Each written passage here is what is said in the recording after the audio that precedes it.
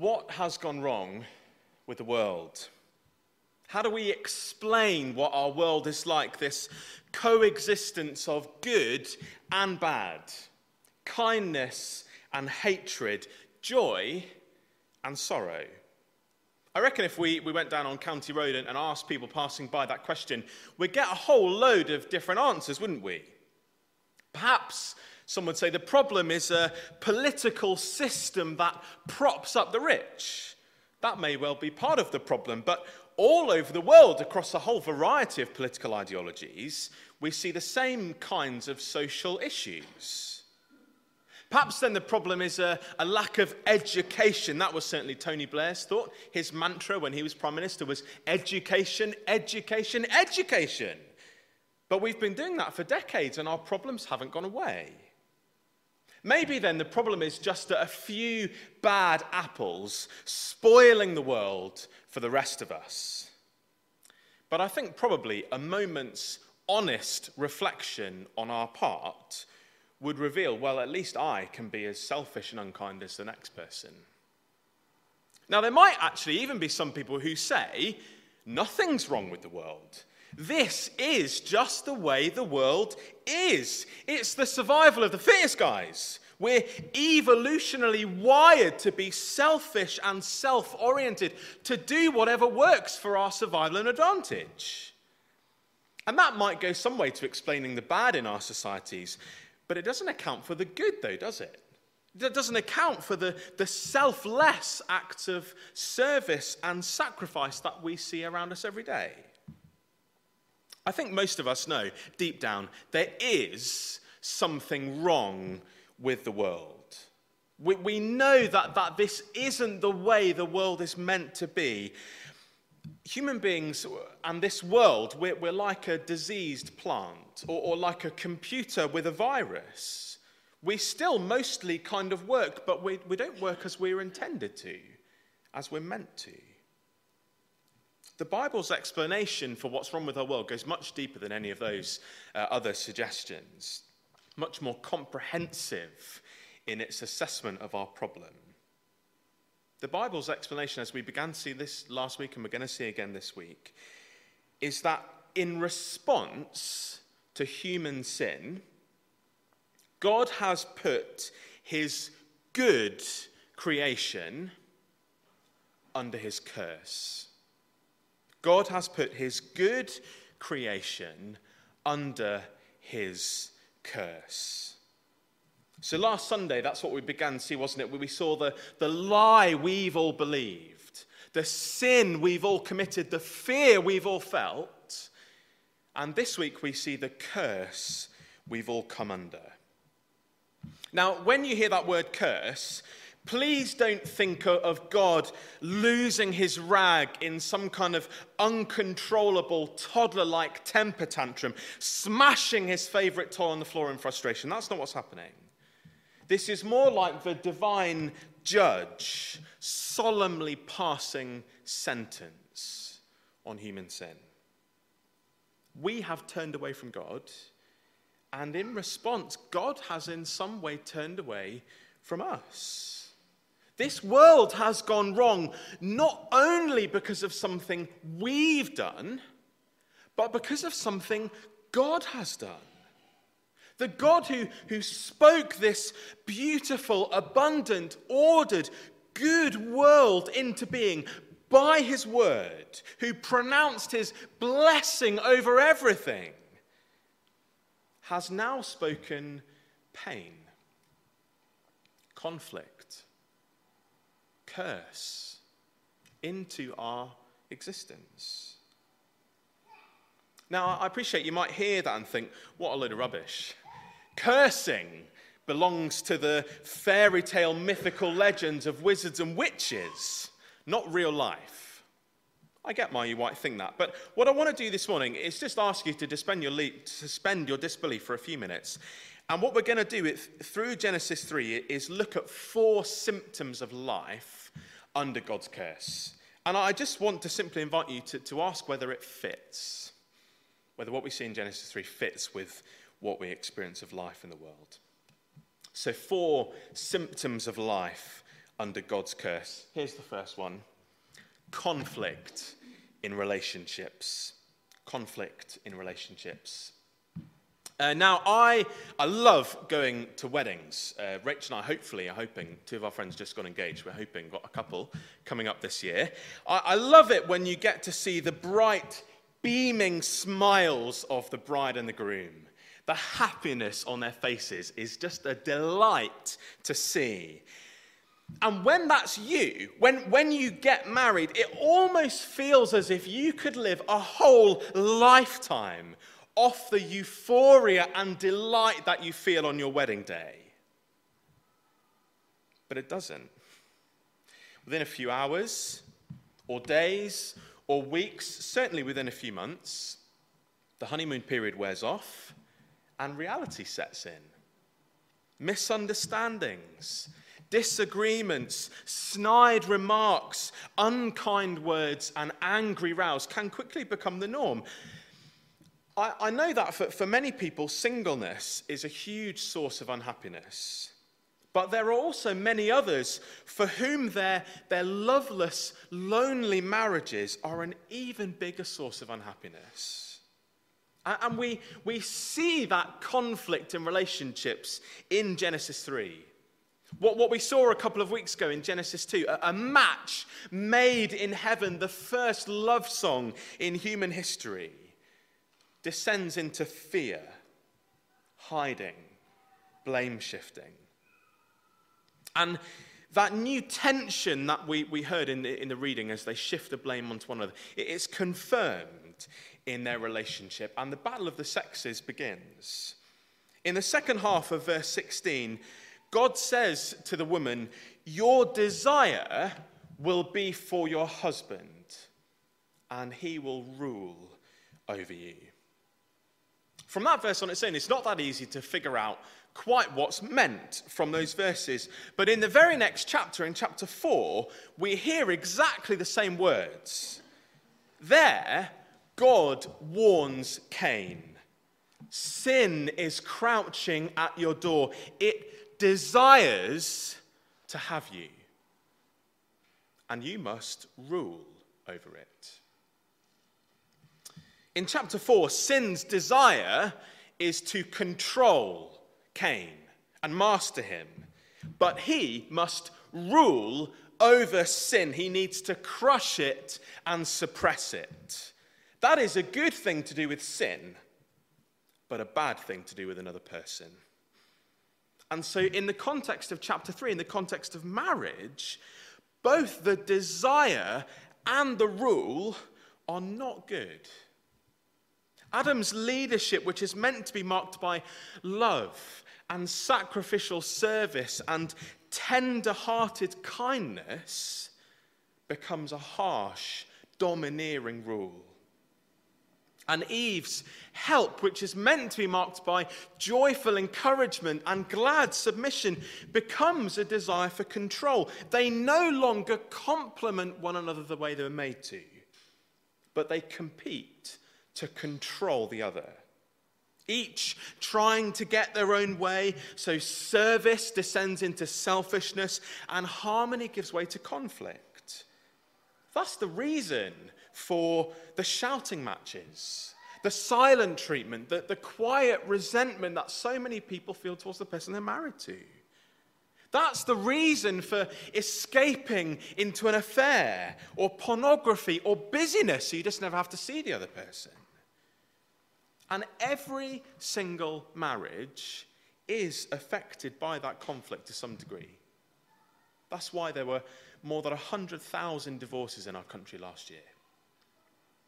And it's not just marriage, it extends to other relationships too. Rivalries in friendships, frustration with the lazy classmate in a group project, conflict with your colleagues, bickering and squabbling between siblings. Every single one of our relationships is affected by this curse, by this conflict. Human beings, we were made to partner with others. But because of God's curse, that partnership is now difficult and frustrating.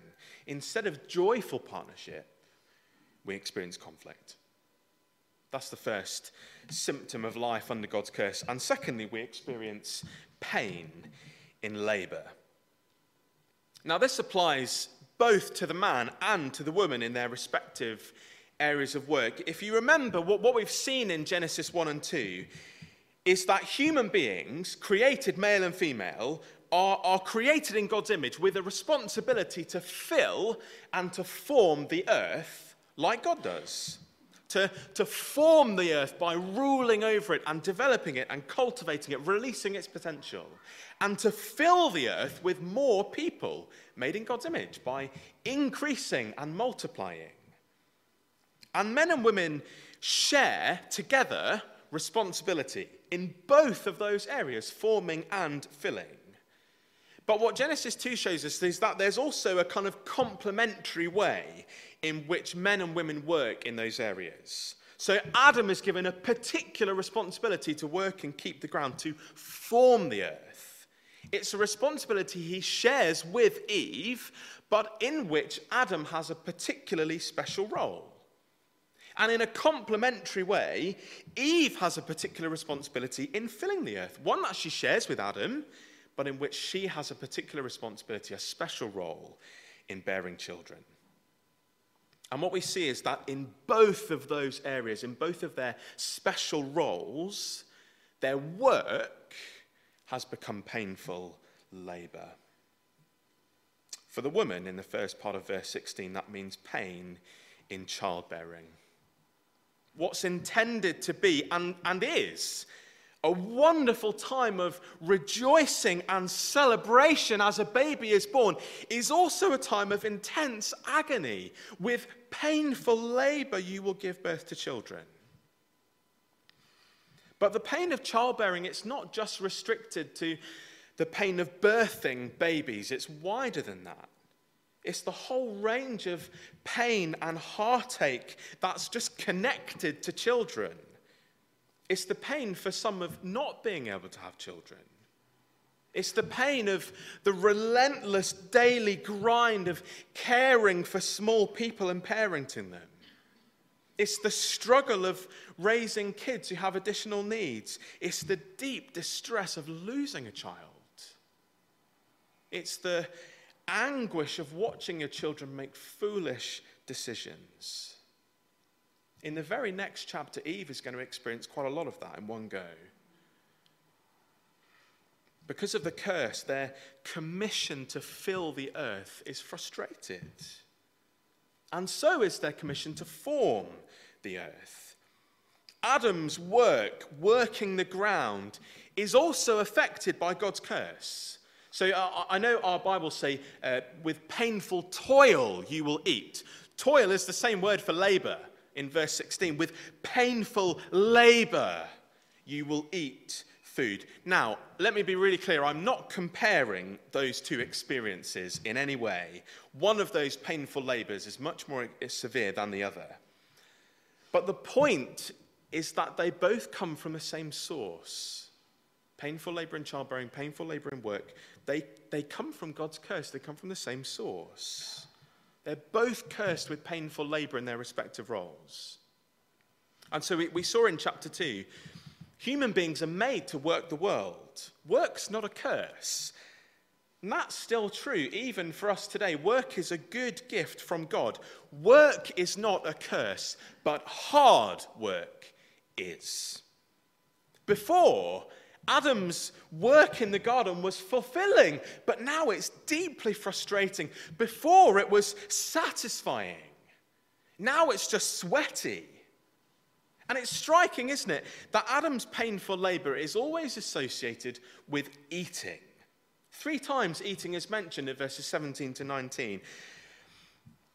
In chapter 2, putting food on the table, eating was easy abundance. It was as easy as just picking the nearest fruit off the nearest tree.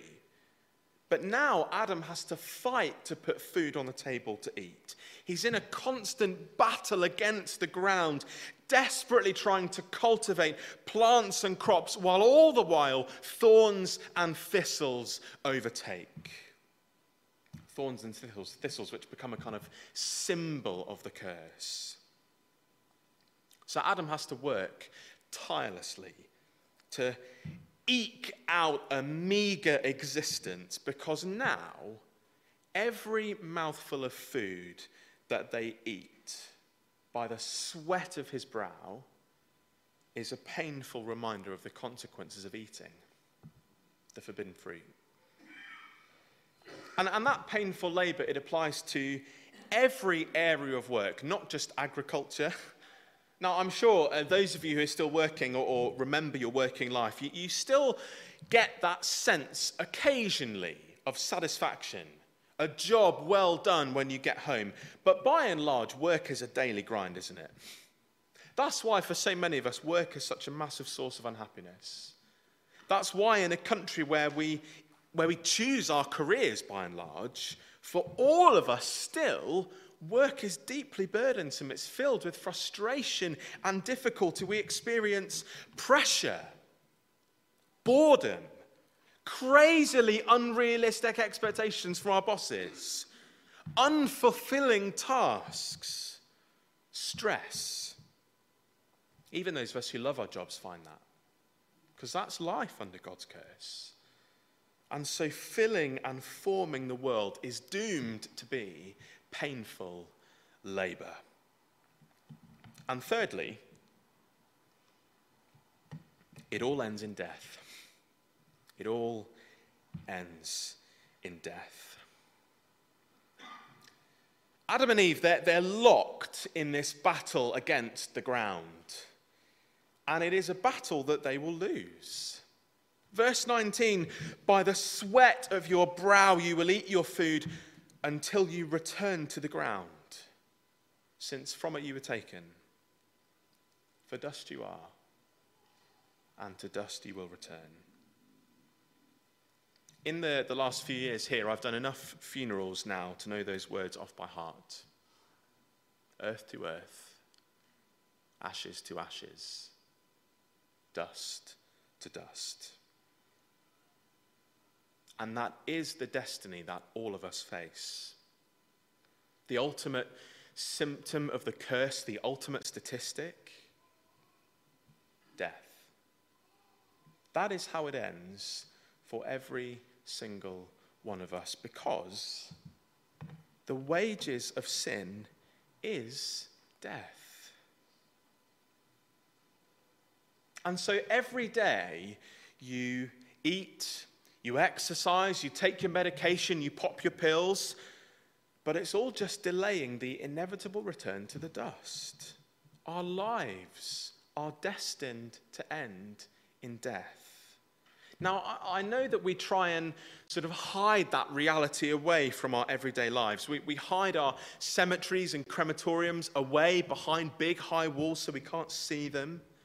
We avoid talking about death in polite conversation, and if we do, we dress it up in cliches and euphemisms. But listen, when it comes to death, you can run, but you cannot hide. Like we saw last week, God does not make empty threats. He warned them if they sinned, they would die. And they do. And so will we. Spiritually, that death for Adam and Eve is immediate. See, we're created for relationship with God, the God who is life. But our sin disconnects us from God. And when you get disconnected from life, where else can you go but death? So their spiritual death happens straight away. And their physical death, though it's not immediate, it is inevitable. And eternal death will follow. Human beings are like laptops that have been disconnected from the mains. We've still got some battery life in us, but we are slowly dying. And there is no way for us to plug ourselves back in. In verses 22 and 23, Adam and Eve, they get banished from the Garden of Eden, barred from accessing the tree of life. And to be cut off from the tree of life, it doesn't just stop us from physically living forever. It cuts us off from God. That's the point. And there is no way that they can get back in. At the entrance to the garden, God places cherubim, warrior angels with flashing, revolving, zigzagging swords of fire. They cannot get back in. So what we see is this. Human beings are created to partner with others, to work the world, and to relate to God. 3 crucial relationships. But under the curse, every single aspect of those relationships is catastrophically changed for the worse. Now, before we move on from this, I just want to pause to ask, how does knowing all of this help us? Just sounds kind of depressing, doesn't it? But I think knowing this, knowing Genesis 3, helps us to live today with understanding. Helps us to live with understanding. Now, if you're a Christian, we ought to live in this world with eyes to see what is good and beautiful that God has made. We ought to appreciate that, to praise him and thank him for the good and the beauty that we experience. But we also need to have some nous about living in this world. Don't be naive about life. We need to be realistic about life, not romantic about it. I've met lots of Christians who seem to have had their expectations of marriage shaped more by the idyllic world of Instagram than by the Bible. And so they get surprised when marriage is difficult, when it feels like a battle. We shouldn't be surprised by that. Not if we've read Genesis 3. I've met Christians who seem to have had their expectations of raising children shaped more by the fancy world of Facebook than by the Bible. And so they're surprised when conception of children is not automatic, or when pregnancy is really rough, or when raising children is the most tiring and stressful thing they've ever done, and it is. But we shouldn't be surprised by that, not if we've read Genesis 3. Brothers and sisters, I know that you know this. I'm not telling you this because you don't know it. Unless Jesus comes back before, we are all going to die. And most likely, that will involve some measure of deep and painful suffering. Your body will slowly break down and decay and die. Just ask the people in this room who are a few years ahead of you. And that can happen at any time. You don't have to be old to experience that. That can happen when you're young as well.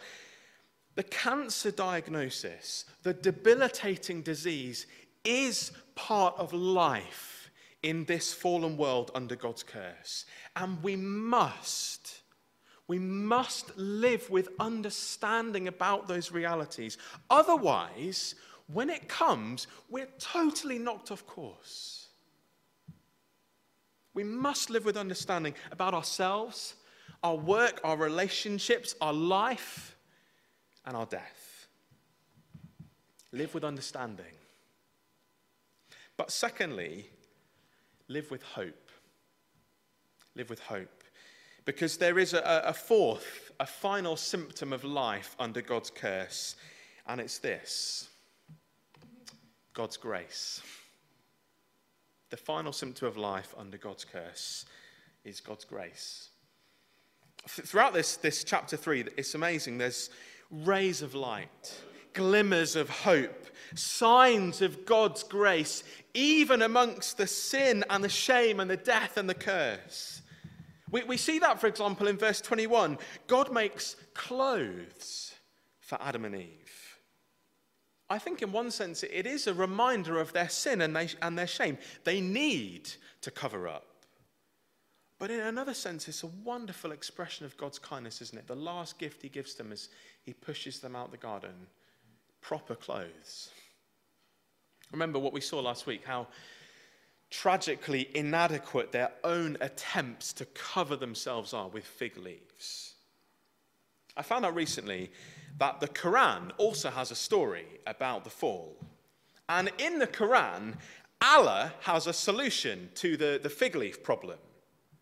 piety, good works. That, says Allah in the Quran, is the best covering, good works. But we know, don't we, the Bible says piety is a paltry attempt at trying to cover ourselves. Isaiah says even our best, most righteous acts are filthy rags before God. Our attempts to try and cover up ourselves with morality or religious activity or comfort or pleasure or busyness or piety, it's not going to work. It's just another fig leaf. But verse 21 is amazing because it shows us that the real God has a solution to the problem of the fig leaves. And it's not something we produce for ourselves. It's a gift from him. It's a gift that comes through the sacrifice of someone else. That's the only way Adam and Eve get clothing made of skin, if an animal has been killed and sacrificed to give it to them, to cover them. God clothes them and covers them through sacrifice. And there's another sign of God's grace in verse 20 when Adam names his wife. It's only at this point, right at the end, that she's given the name Eve, which means life. But you might think to yourself, hang on a minute. Surely after everything that God has just said, he might have been better off calling her woe or curse or suffering. Was Adam not listening just then? God has just pronounced the sentence of death, and he calls his wife life. Well, actually, Adam has been listening. Very carefully, in fact. He believes God's promise in verse 15. See, right there in the middle of the curse on the snake, God makes a promise that one day an offspring of the woman will be born, a child will be born to do battle against the snake. An offspring who will finally do what Adam meant to have done: crush Satan's head, who will defeat evil forever. And there's a hint here, isn't here, that the serpent crusher himself will be wounded in the process.